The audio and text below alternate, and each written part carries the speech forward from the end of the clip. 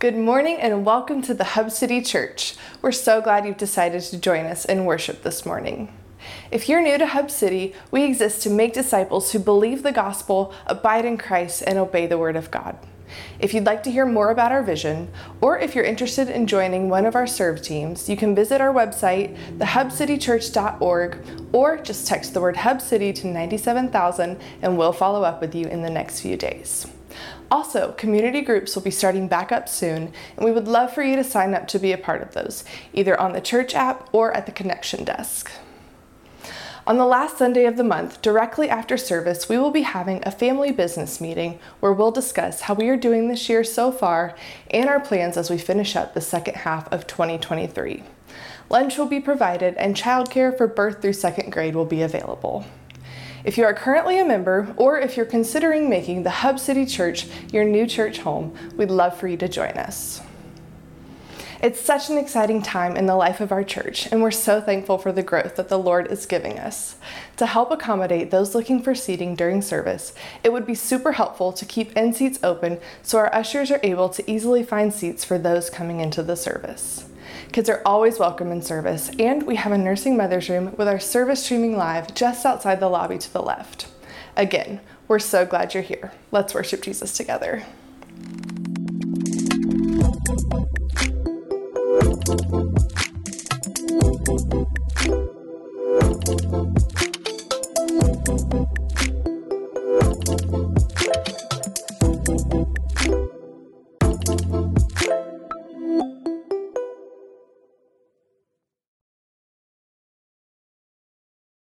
That's amazing. So amazing. I'm speechless. 12 was the final count of brothers and sisters who publicly professed their faith in Christ last week at the beach. And I'm just still in awe of how good God is. Jason Coulter was one of those whose story we were able to get into a testimony video before this Sunday. And it's just beautiful to hear how the Lord pursued and rescued him. But all of those people who were baptized, they have their own story where they were able to, by God's providence, the Lord drew them to himself and rescued them from their sin and to his family by grace alone. And so I would just encourage you, as Jason did in his video, if you heard that testimony and you know that making a commitment to follow Jesus is the right next step for you, we would love to talk with you about that. So feel free to chat with us after the service. And we'd love to see you be baptized as a profession of your faith in Christ as well. So that's the first thing. God is so good, so good. Almost feel like everything else I say now is like it's so much less than that. But anyway, the next just announcement I have really quick is that we do have our family business meeting coming up on Sunday, August 27th, directly after service. Childcare for birth through second grade. And lunch for all is going to be provided. We'll discuss how we're doing this year so far and our plans as we wrap up 2023. We'll review our current financial statements as well as other things that we're tracking in conjunction with our 5-year goals. We do have a lot to celebrate this year. So let me just say, if you're a member of the Hub City Church, we expect to see you there unless you're ill or traveling or something like that. But if you are not yet a member of the Hub City Church and you just want to know more about us and you kind of want to hear about our finances and all those things before you make a commitment, please come join us. All of that, we're open with all of that. We're transparent with all of that as we always have been. So please come and join us, eat lunch with us. And celebrate with us all that God is doing here. The last thing is that summer is coming to a close, but it doesn't feel like it outside, but summer is coming to a close for us, but fall is up next, and we do have a lot of good stuff planned. Community groups restarting, fellowship, outreach, all that you would expect. Just so you know, we do try to do at least one church-wide event of some kind per month because, we love men's and women's ministries. We love community groups. But this church family just loves to be all together. And so that's our strategy for that, is be all together at least once a month. Outside of that corporate fall schedule, we may have a few other little surprise things here and there. So make sure you stay tuned to social media and the app. All right. Well, let's open back up to Ephesians, this New Testament letter written by the Apostle Paul. It's split into two parts. The beginning of the book up through chapter 3 is all doctrine. It's a lengthy and a wonderful articulation of the gospel, how we're saved and the church family that we are saved into.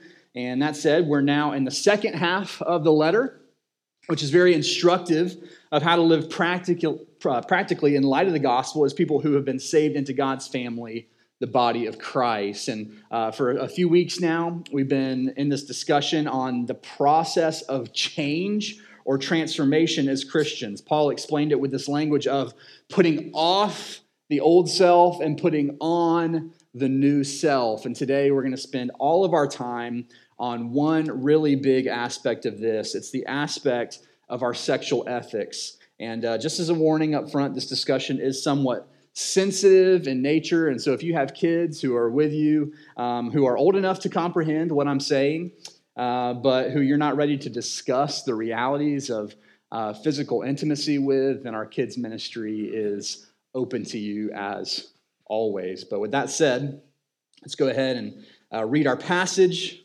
pray, and then we'll walk through it. Ephesians 5, I'm going to pick it back up in verse 1. It says, "Therefore, be imitators of God as beloved children, and walk in love as Christ loved us and gave himself up for us, a fragrant offering and sacrifice to God.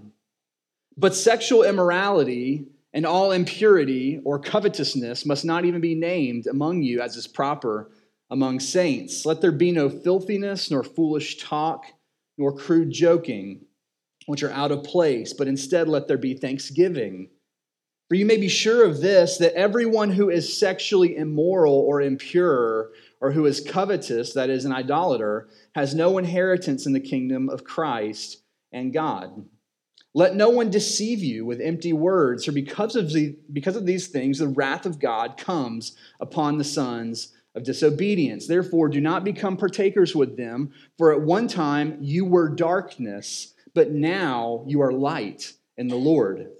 Walk as children of light, for the fruit of light is found in all that is good and right and true, and try to discern what is pleasing to the Lord. Take no part in the unfruitful works of darkness, but instead expose them, for it's shameful even to speak of the things that they do in secret. But when anything is exposed by the light, it becomes visible, for anything that becomes visible is light. Therefore it says, 'Awake, O sleeper, and arise from the dead, and Christ will shine on you.'"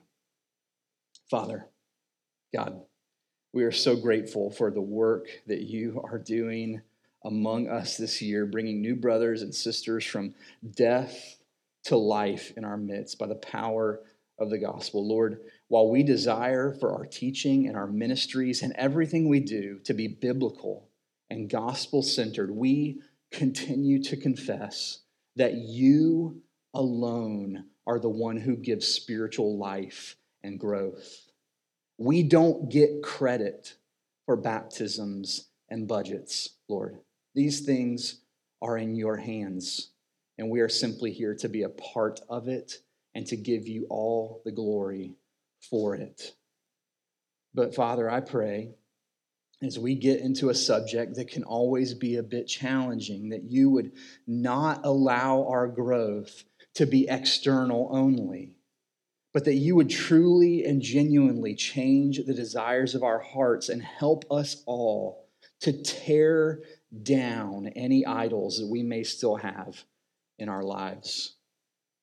Lord, you know better than we possibly could the danger and the destruction that sexual immorality causes, even among your people. So would you help us to be moved this morning by your word, to fight against it collectively and individually, and strive to be people growing in practical holiness, that we might walk in a manner worthy of the calling with which you have called us in Christ.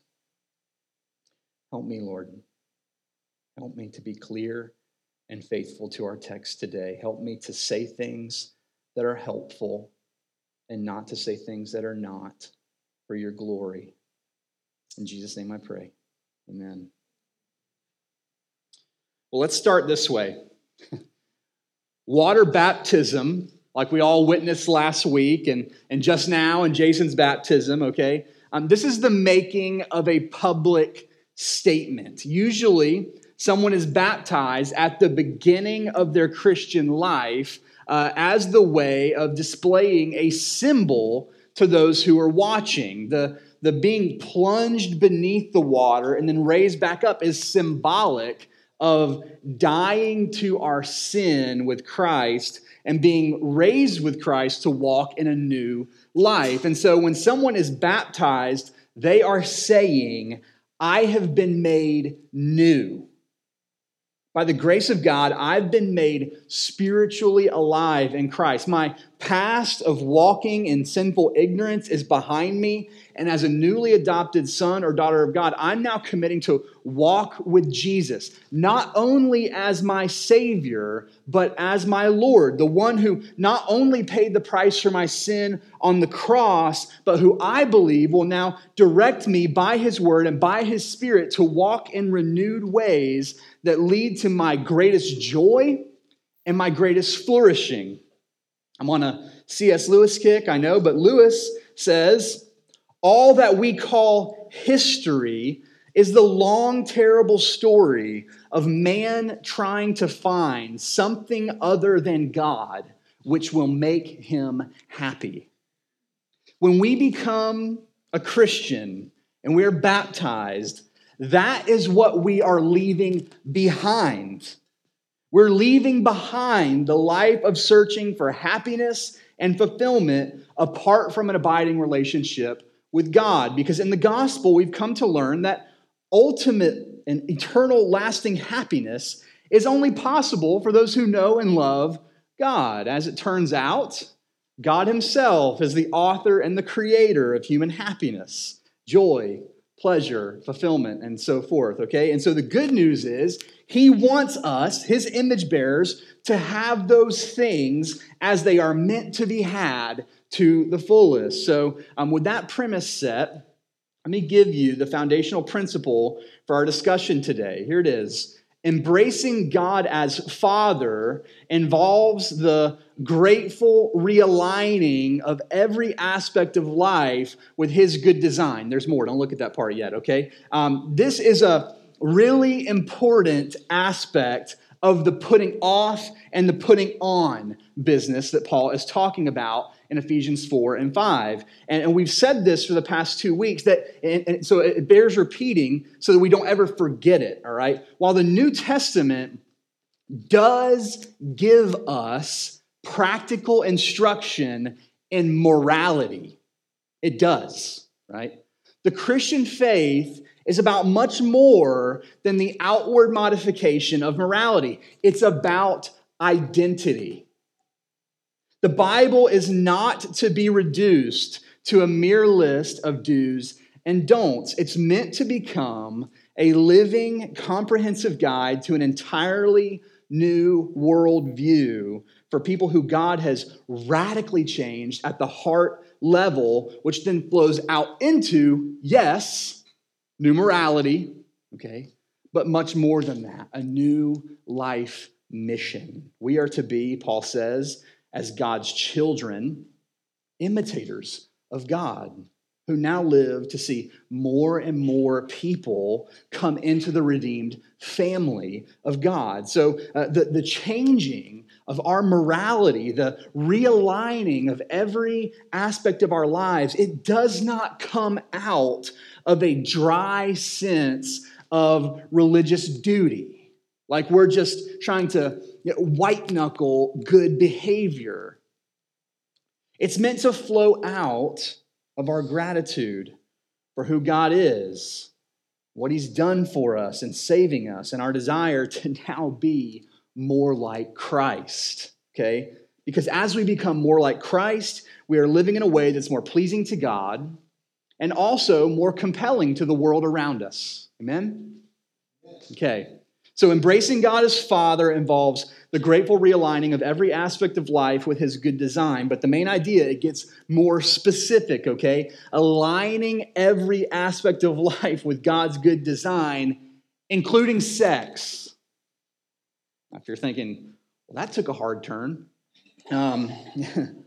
Just check the passage, okay? I'm taking a hard turn because Paul takes a hard turn, okay? He says, therefore, be imitators of God as beloved children, walk in love as Christ loved us and gave himself up for us, a fragrant offering and sacrifice to God. But sexual immorality and all impurity or covetousness must not even be named among you as is proper among saints. And then he goes on for, 10 or 12 more verses. So evidently, okay, Paul wants us to understand that if we are going to be spiritually new, okay, if we're going to be spiritually new in Christ, we don't get to compartmentalize our sex lives. If you're going to be new, you don't get to compartmentalize your sex life. The gospel has implications for every aspect of life, and that includes sex. God made sex, not just for childbearing. He was not surprised to find out that sex is pleasurable. He came up with that, okay? All right, but here's the thing.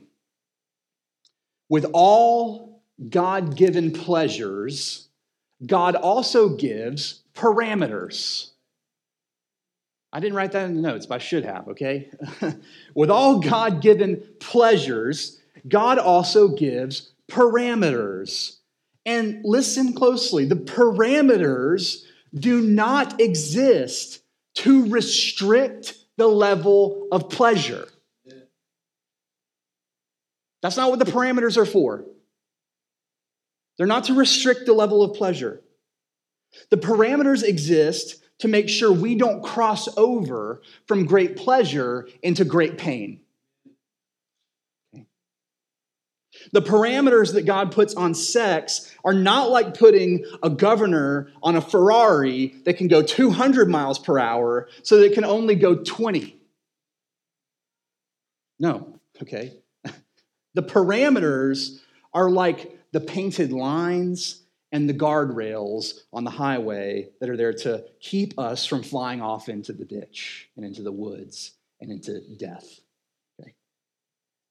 So with that said, Paul cautions us strongly against sexual immorality. This term is the Greek word porneia, from which we derive our modern term pornography. But in the Greek, this word it's just a general term that really encapsulated all forms of sexual sin. Lust, that is inappropriate sexual thoughts or longings. Adultery, which is sex with someone other than your spouse. Fornication, which is sex before or outside of marriage, as well as homosexuality, which is sex outside of the appropriate biological design, and instead between two people of the same biological gender. Paul says, none of that has a place in the new life of a follower of Christ. Okay, so from our text, the first thing I want to do is explain why sexual immorality is incompatible with the biblical worldview. From our text, I think we can see that any deviation from God's parameters for sex is wrong, impure, idolatrous, and dangerous. Any deviation from God's parameters for sex is wrong, impure, idolatrous, and dangerous. So let's run through those one at a time. First of all, any deviation from God's parameters for sex is wrong.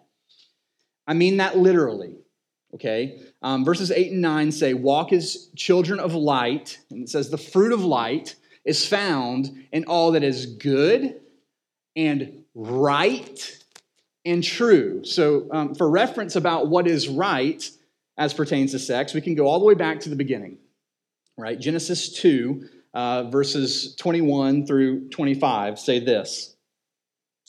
So the Lord God caused a deep sleep to fall upon the man, and while he slept, took one of his ribs and closed up its place with flesh. And the rib that the Lord God had taken from the man, he made into a woman, and he brought her to the man. Then the man said, hallelujah. Like he starts singing, right? Right? This is like the reason why your text breaks there, and then it's like this, is because it's poetry. It's like he breaks into song. He's so excited, okay? And so it says, this at last is bone of my bones and flesh of my flesh. She shall be called woman because she was taken out of man. And then next we get the biblically prescribed context for sexual intercourse. Okay, verse 24 says, therefore, a man shall leave his father and mother and hold fast to his wife, and they shall become one flesh. And the man and his wife were both naked and were not ashamed. And this language is somewhat poetic, and there's a lot that can be drawn from it other than just sex, but let me just make the most pertinent part clear. This passage in Genesis 2 is the first wedding, okay, followed by the first sexual consummation of marriage.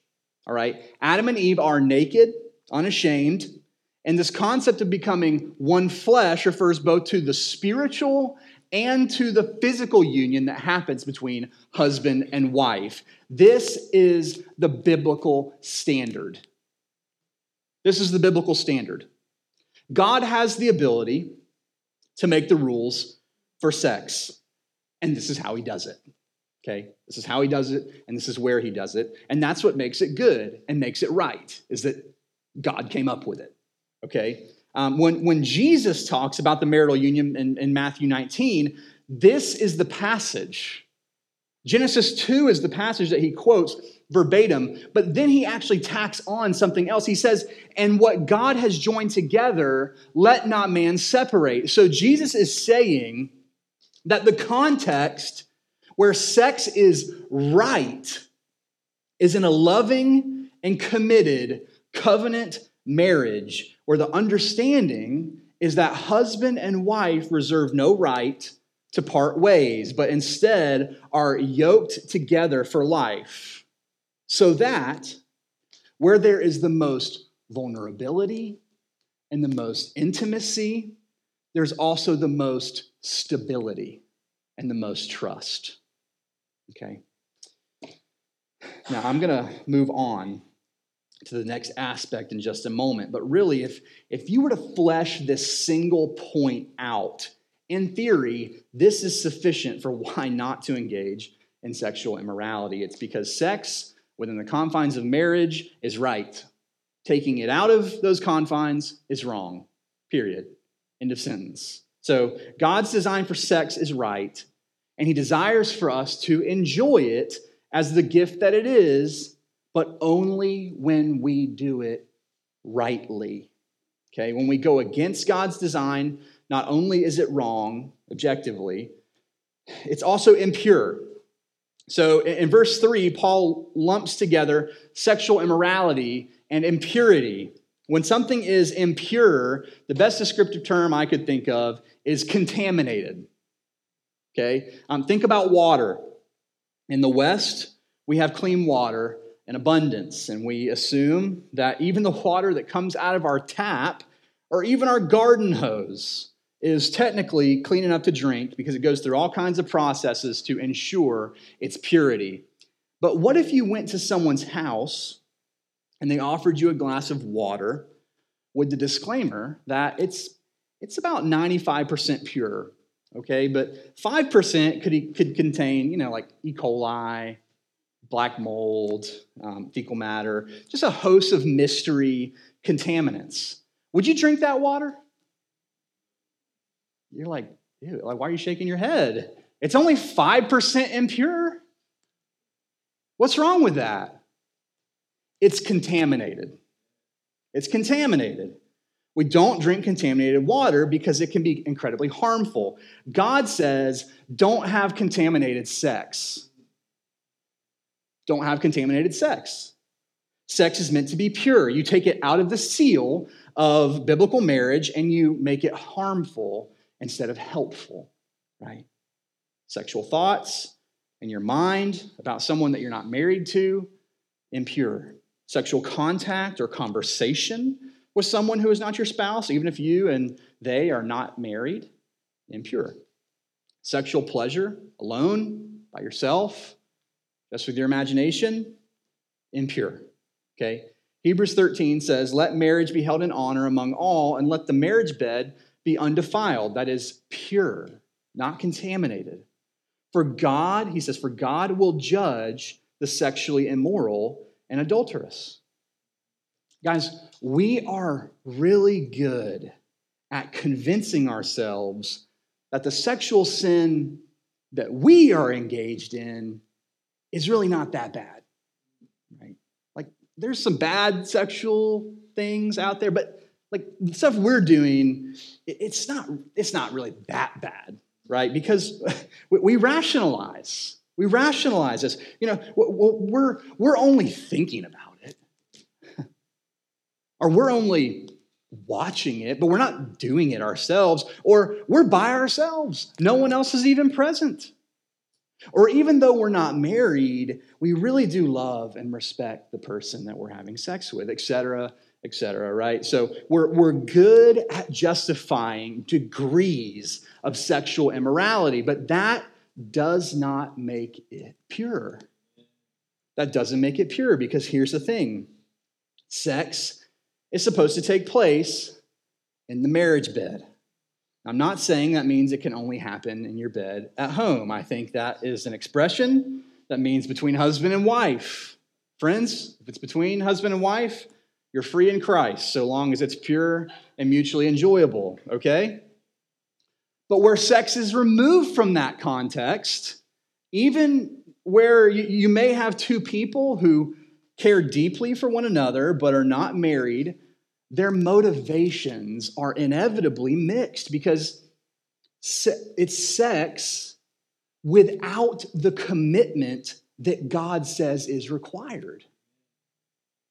Right? Let me tell you, sex is a spiritually binding act. Okay? There are mental and emotional things that happen by God's design when two people engage in sexual acts. And there's meant to be permanence behind it. There's meant to be permanence behind it. So, to quote Beyonce, if you like it, put a ring on it. Okay? And if you want to avoid sexual immorality, probably don't take any other of Beyonce's advice. Okay? Just that one, right? But anyway, I hope I'm clear here that marriage is the only place within God's word that we see that sex can be pure. Okay? Now, don't get me wrong here, all right? I think there are things that can make sex impure even within marriage, okay? Including, but not limited to, other people. Don't let them in there, okay? Including pornography, including things that would make one spouse uncomfortable, including anything forceful or harmful. These two are impure because they either break the parameters already stated, okay, or they compromise the loving, gentle, pure, and servant-hearted intimacy that should exist between a Christ-like husband and wife. Now, I don't think I need to spend a ton of time on the why for this one, but any form of sex between a man and a man or a woman and a woman is impure. Even if, in today's secular society, they're legally married. Okay? Church, this is not a statement of hatred. Okay? The Bible teaches that this is unequivocally impermissible. Okay? I know that the LGBTQ stuff is a really hot button topic, and so I'll discuss towards the end how we engage with people who subscribe to that ideology. But let me just say it plainly here. Homosexuality, in all of its forms and manifestations, is a sin. Just like adultery is a sin. Okay, now, the reason I say it that way is because there have been Christians, and sadly, even Christian leaders in the past, who have tried to make homosexuality out to be the worst sin. It's not. It's not. And so we're not to treat people who are caught in homosexual sin differently than we would treat any other sinner. Okay? Gay, lesbian, and gender-confused people are still people made in the image of God. And so while we know that, yes, they are engaged in a life of sinful impurity, the answer is not to berate them or belittle them. They're not our enemies. They're our mission. We should not be trying to pummel or defeat them. We should be trying to persuade and win them to Christ. Okay. But next, sex outside of God's parameters is not only wrong and impure. The scriptures make clear that it's also idolatrous. Okay? Guys, I would make the argument that sex is ultimately about the glory of God. Okay? Our whole lives as Christians are meant to be worship. And so this physical act that is the closest expression of intimacy within the confines of the closest human relationship that exists to display Christ and his church. Okay, I'm not saying this to be weird, but sex is not just meant to terminate on itself as a great pleasure between husband and wife, even though it is that. It is a great pleasure between husband and wife, but it's meant to roll up into more than that. It's meant to roll up into worship of the God who made it. Okay?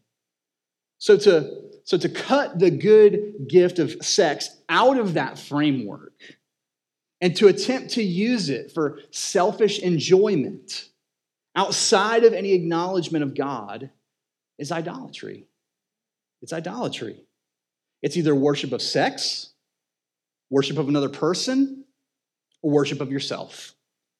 So, if in sex, your mindset is, sex is the greatest thing ever, okay, or this person I'm having sex with is the greatest thing ever, or I'm going to have a lot of sex because I'm the greatest thing ever, and sex serves me. That's idolatry. Every bit of it, idolatry. Okay? In our text, Paul mentions covetousness being idolatry, which is basically greed, okay? To covet is to desire something that does not belong to you. And so if there's an unnatural craving for sexual pleasure that you're trying to satiate all the time, particularly outside of God's parameters, whether through lust or pornography or whatever the case may be, then you are worshiping an idol. You're worshiping an idol. That's what that is. Very frequently, we see in Scripture the tie between sexual immorality and idolatry. Romans 1 really hits on this, speaking of sinful people in general. It says, therefore, God gave them up in the lusts of their hearts to impurity, to the dishonoring of their bodies among themselves, because they exchanged the truth about God for a lie, and they worshiped and served the creature rather than the Creator, idolatry, right? Who is blessed forever. Amen.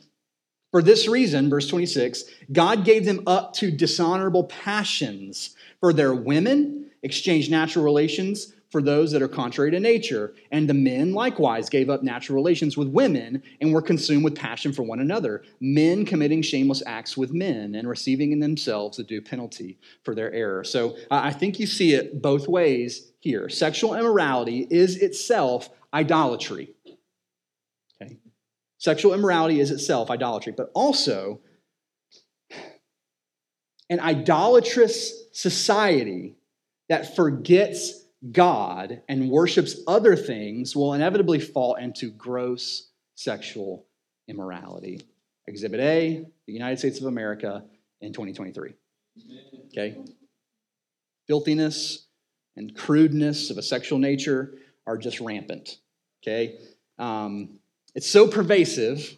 If you're seeing any kind of media or advertising on a regular basis, you're seeing it, right? You see a commercial, you see a billboard, like you can't drive through Crestview without seeing it, right? This is indicative of an entire society idolizing sex or idolizing self by using sex in ways that are antithetical to the biblical worldview. But finally, sex outside of God's parameters is wrong, impure, idolatrous, and number 4, dangerous. It's dangerous. Guys, almost always when the biblical writers talk about sexual immorality, they talk about God's judgment that will be poured out on those who refuse to turn away from it. I'm not talking about those who still occasionally struggle here or there with temptation, but who actually hate it and are fighting it and staying accountable to it. I'm not talking about those people. Those people are called Christians, okay? I'm talking about those who hang on to it and let it live on and grow in their hearts and lives, even secretly if they have to. Okay? This kind of hard-heartedness and unrepentance regarding sexual immorality, because it will not submit to the lordship of Christ, it will not ultimately be covered by the blood of Christ. If it won't submit to the lordship of Christ, it won't be covered by the blood of Christ. Okay? And instead, it will reap the punishment and wrath that's reserved for any and all who will not come to Jesus. Regarding the fearfulness of this prospect, Jesus says that it would be better to gouge out your eyes and to cut off your hands to put an end to sexual sin than to experience the punishment of an eternal hell. This is Jesus who says this. And he says, I think he says it for 2 reasons. Number 1, he says it to articulate the danger of continuing in unrepentant sexual sin after knowing better. But number 2, I think he does it to articulate the great lengths that we should be willing to go to in order to guard ourselves from that danger. Okay? If you'd like to read the Lord's words yourself, I would encourage you to do so in the Sermon on the Mount in Matthew chapter 5. Jesus is stone cold serious about sexual immorality. He loved us enough to die for us and to forgive us of all of our sexual sin. Okay? But he warns us that continuing to willingly and habitually engage in it is to reject his offer of forgiveness. Okay? It's practical rejection. One of the final times that sexual immorality is referenced in the Bible is in Revelation, chapter 21, when Christ returns and the offer of God's grace finally comes to a close for anyone who loves their sin too much to turn from it. You do know that God's grace eventually comes to an end for those who will not repent. We see that in Revelation 21. It's this beautiful vision that John has. He says, "Then I saw a new heaven and a new earth, for the first heaven, the first earth had passed away, and the sea was no more. And I saw the holy city, New Jerusalem, coming down out of heaven from God, prepared as a bride adorned for her husband. And I heard a loud voice from the throne saying, 'Behold, the dwelling place of God is with man. He will dwell with them, and they will be his people, and God himself will be with them as their God. He will wipe away every tear from their eyes, and death shall be no more. Neither shall there be mourning, nor crying, nor pain anymore, for the former things have passed away.' And he who is seated on the throne said, 'Behold, I'm making all things new.' Also he said, 'Write this down, for these words are trustworthy and true.' And he said to me, 'It is done. I am the Alpha and the Omega, the beginning and the end. To the thirsty I will give from the spring of the water of life without payment. The one who conquers will have this heritage, and I will be his God, and he will be my son. But as for the cowardly, the faithless, the detestable, as for murderers, the sexually immoral, sorcerers, idolaters, and all liars, their portion will be in the lake that burns with fire and sulfur, which is the second death.'" So, Embracing God as Father involves the grateful realigning of every aspect of life with his good design, including sex. Sex is a good gift, but any deviation from God's parameters for sex is wrong, impure, idolatrous, and dangerous. So friends, let me exhort you with a passage from 1 Corinthians 6, and then we'll close with a few points of application. 1 Corinthians 6, the Apostle Paul says this. He says, "Do you not know that your bodies are members of Christ? Shall I then take the members of Christ and make them partners or make them members of a prostitute? Never. Or do you not know that the one who is joined to a prostitute becomes one body with her? For as it is written, the two will become one flesh. But he who is joined to the Lord becomes one spirit with him. Flee from sexual immorality. Every other sin a person commits is outside the body, but the sexually immoral person sins against his own body. Or do you not know that your body is a temple of the Holy Spirit within you, whom you have from God? You are not your own, for you were bought with a price. So glorify God in your body." From this passage and the passage that we've just read, here's what I want to say to you. While sexual sin is no more damning than any other sin, it is more deceitful and destructive. Okay, my point is, any sin, if unrepented of, is enough to send you to hell. Friends, that's why Jesus had to die.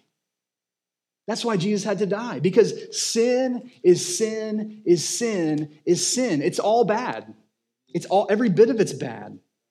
And whether you live it out with your hands or just dwell on it in your heart, it will condemn you apart from faith in Jesus. It will. Okay? But because of the nature of sexual pleasure, sin of a sexual nature has an ability to deceive us unlike other sins.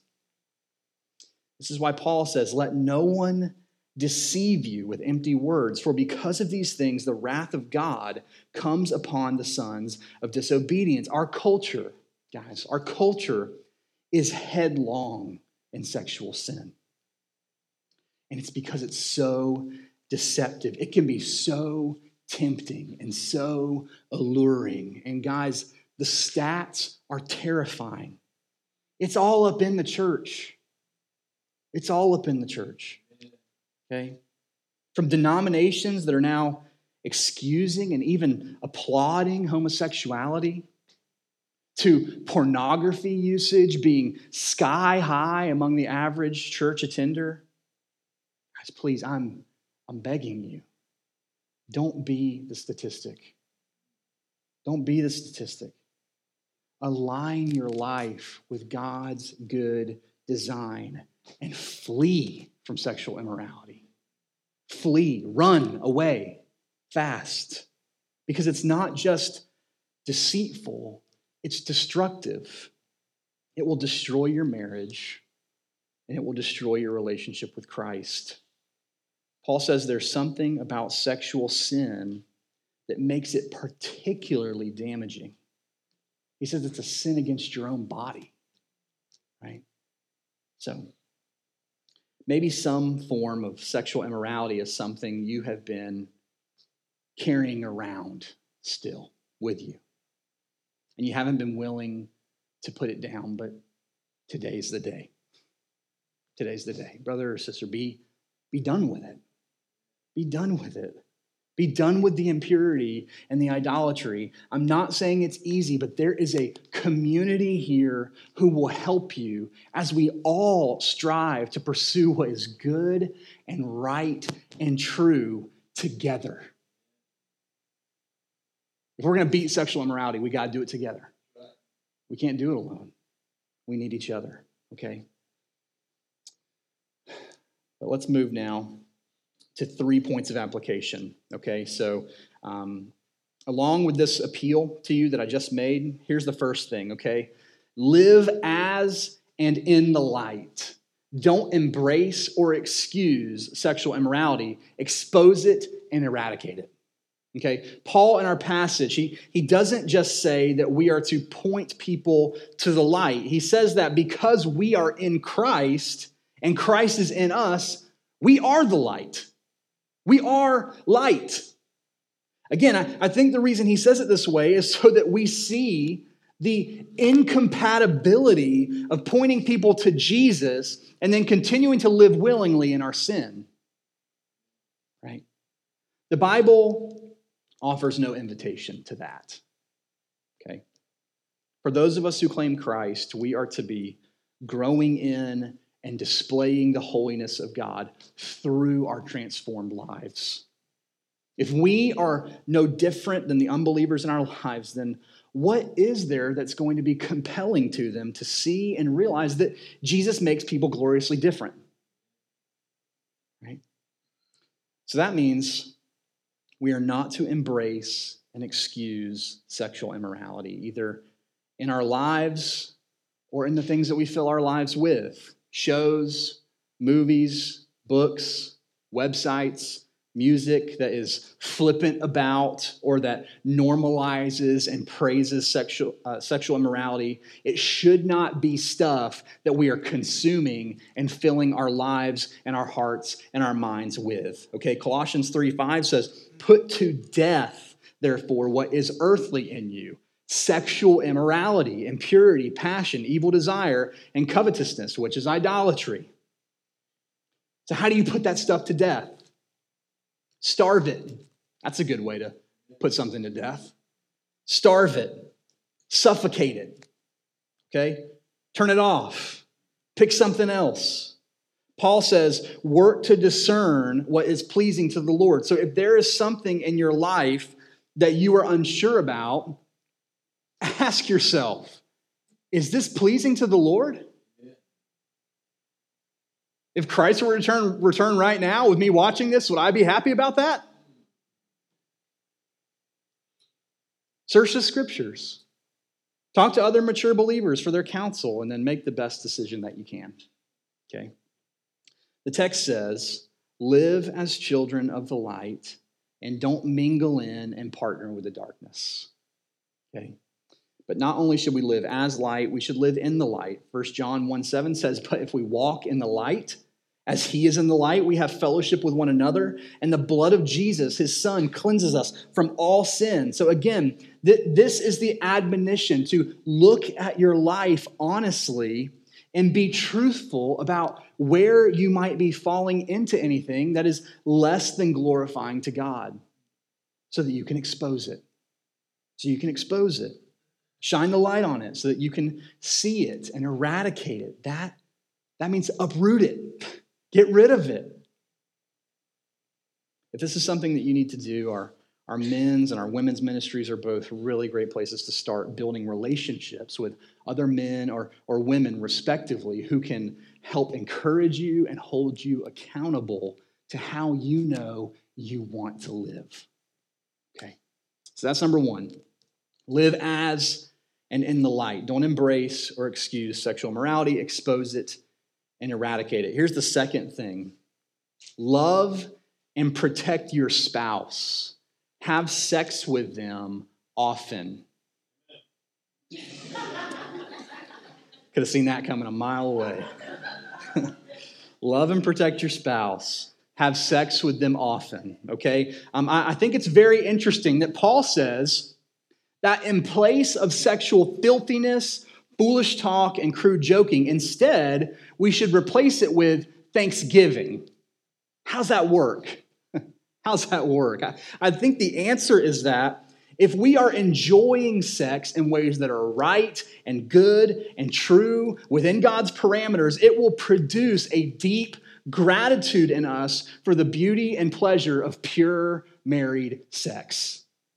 Okay? In this way, thankfulness becomes the antidote to immoral covetousness that is flippant or filthy when it comes to sex. It's like, once we've tasted and had access to $100 filet mignon, okay, we don't want to go back to buying frozen $1 Salisbury steak from Dollar Tree. Okay? The Bible says the price of a prostitute is only a loaf of bread, but a married woman hunts down a precious life. The point is that the spiritual and physical intimacy that are able to be had between a husband and wife is so much more sweet and valuable and nourishing than the cheap, low-quality knockoff.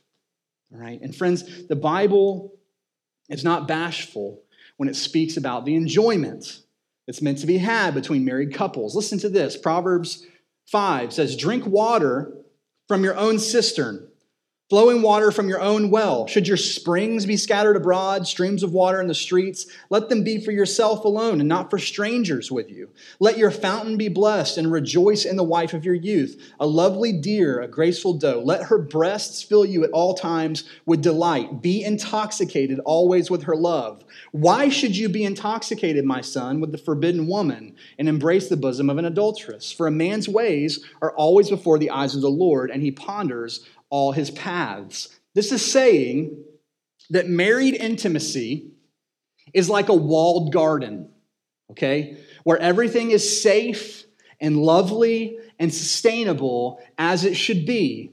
So why would you break down the walls and open it up for others to take what rightly belongs to you and your spouse, for the two of you to enjoy alone, right? As Christians, we are to be generous people who share what we have with others, but not when it comes to sex. We are to be rightly jealous in the sense that our spouse is our spouse. My wife is mine. Okay? She's mine. Brothers, you should feel the same way. All right? Now, as it pertains to the frequency of sexual intimacy, while every couple is going to have to work through what this looks like for them, Scripture is clear that sex is not to be neglected.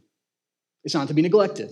Let me read you 1 Corinthians 7. It says, but because of the temptation to sexual immorality, each man should have his own wife, and each woman her own husband. The husband should give to his wife her conjugal rights, and likewise the wife to her husband. For the wife does not have authority over her own body, but the husband does. Likewise, the husband does not have authority over his own body, but the wife does. Do not deprive one another, except perhaps by agreement for a limited time, that you may devote yourselves to prayer. I'm just going to be real. The number of times I've heard people not having sex because of prayer is super rare, friends. All right? Am I wrong? Okay. But then come together again so that Satan may not tempt you because of your lack of self-control. So the frequency, whatever it looks like, okay, should be able to be characterized by being often enough that neither spouse feels deprived. Okay? We do this, yes, because sex is enjoyable, but this passage also tells us that this is a matter of faithfulness to your husband or your wife, to serve them and to satisfy them sexually for the explicit purpose of fighting against the temptations of sexual immorality that we have already said are so prevalent. Okay? Years ago, when I taught on sex, I said that we should be on guard against the two pitfalls on either side of this issue. On one side, there's the treating sex like it's God and viewing it as the ultimate fulfillment of life, when it's just one pleasure among many that exists for the worship of God. On the other side, there's treating sex as gross. Okay? And like a necessary function for procreation that really shouldn't be engaged in otherwise. Sex is not God, and sex is not gross. It's made by God, and it is good for married couples to engage in with regularity, with a heart to love and protect each other. So, practical application regarding our new sexual ethics. Live as and in the light. Don't embrace or excuse sexual immorality. Expose it and eradicate it. Love and protect your spouse by having sex with them often And last, number 3, love sexual sinners. Tell them the truth, give them the gospel, and call them to repent. Okay, we'll end with this. So as I touched on briefly earlier, while sexual sin has always been an issue, okay, like there's a lot of, it's written about in the Bible, right? Okay, it's a long time ago. This has always been an issue. Even the more extreme forms like homosexuality. We are living in a time where things seem to be kind of going off the rails in some unprecedented ways, mainly with the transgender ideology, where not only is homosexual behavior being applauded by major institutions and corporations, but claims are being made by those in power that gender is able to be detached from biological sex so that men can claim to actually be women and women men, and even more bizarre than that, medical operations approved by insurance agencies and performed by doctors and surgeons to mutilate the human body to appear as though it's the opposite as what God designed. Okay? As I said earlier, I say again, this is so clearly wrong. This is so clearly wrong and impure and idolatrous from the biblical standpoint. And as Jesus' church, we must stand strong on this conviction and not be deluded by the secular culture around us, no matter what they may threaten us with. And friends, if you haven't been listening, the threats have begun and they will continue. They will continue. It doesn't matter what we're threatened with. We can't be deluded by this. We cannot approve things that run contrary to nature and in opposition to God's good design for human flourishing. Our society wants us to agree with them that on one hand, how and who someone has sex with is no big deal.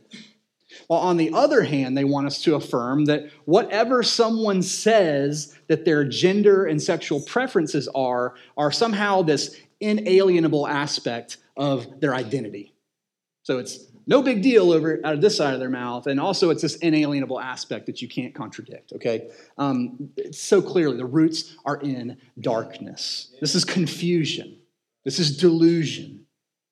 If a man claims to be a female, lesbian cat trapped in a human male body, the culture now wants us to go along with that and not only pretend that it's normal, but praise him for being so brave. Guys, this is, I don't know how else to say it. This is a deep and dark delusion that we cannot get on board with.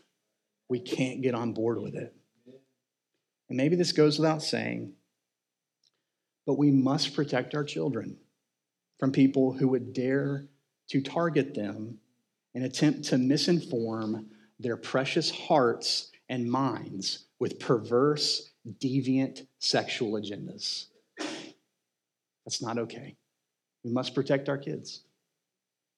It's absolutely wicked, and we are not to bow our knee and give up our convictions to appease those who would have the audacity to now demand that we are the ones being bigoted and wrong. Okay? All that said, how do we address people entrenched in this kind of outlandish, LGBTQ, whatever, sexual immorality? How do we address people like that? Well, we address them in the same way that we would address any person whose identity is rooted in anything other than Christ. There's not another way.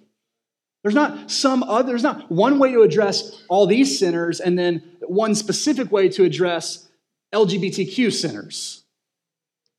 It's the same way.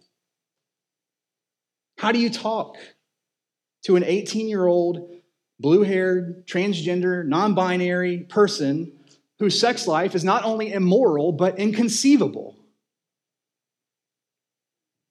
You talk to them in the same way that you would talk to a well-dressed 60-year-old veteran who worships Donald Trump. This is the same problem, friends. It's the same problem. It's a problem of identity. It's a problem of idolatry. And you address it the same way. Here's how you do it. You talk to them with respect and compassion. You talk to them with respect and compassion. You love them by telling them the truth, that they are a sinner separated from God who is looking for affirmation and fulfillment and safety in a false worldly ideology where it can never be found. But that there is grace for them in Christ. There's grace for them in Christ, the Son of God who lived the perfect life that they never could, died for their sin, and rose again to forgive them of all of their sexual idolatry and to offer them the hope of a redeemed life where they can be part of God's family and enjoy the goodness of pursuing his right design for them. In other words, how do we love sexual sinners? Same way we love all sinners. We don't need to be mean and nasty with them. We don't need to spew a bunch of hateful vitriol at them. They've already got tons of that.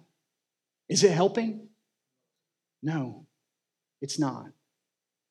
Instead, we love them by giving them something much different and much more compelling: the gospel, the grace of God. Isaiah 55 says, "Seek the Lord while he may be found. Call upon him while he's near. Let the wicked forsake his way and the unrighteous man his thoughts. Let him return to the Lord, that he may have compassion on him, and to our God, for he will abundantly pardon." God says, "For my thoughts are not your thoughts, neither are your ways my ways, declares the Lord. For as the heavens are higher than the earth, so are my ways higher than your ways, and my thoughts higher than your thoughts." You've probably heard that before, haven't you? Where God says, my ways are higher than your ways, my thoughts are higher than your thoughts. Did you know that's attached to his grace? That's what God's saying. He's saying, I'm not like you. I'm more gracious than you can possibly imagine. So come to me. Forsake your sin. Repent and come to me. There's mercy. There's mercy. Church, this is our message to the sexually immoral. Repent. Come to Jesus, where you will find the satisfaction that your soul is truly longing for. Awake, O sleeper, and arise from the dead, and Christ will shine on you. Amen. Yeah. Let's pray. Father, we thank you for your word, as always, even the challenging parts, even the difficult parts. Father, it's not comfortable for me, God, to get up on a stage and talk about sex. It's just not. But Father, I pray that it's helpful. This is all from your word. This doesn't come out of me. These things came out of your mouth for our benefit, for our flourishing. Father, I pray that this would be a church, that the Hub City Church would be a church that increasingly is pursuing practical, not just positional holiness, but practical holiness. And that we would gladly, more and more each day, realign our lives with your good design, even when it comes to things like sex, God. Sex is a good gift. We thank you for it. Help us to use it rightly. Help us to be pure about the way that we use it. Help us to glorify and worship you with it. And help us to be gracious to those who are caught in sexual sin and immorality, God. Help us to not look down on them as lesser than us, because they're not. And help us to present the gospel to them, the opportunity to repent and turn from it and have Christ. We love you. It's in your name we pray. Amen.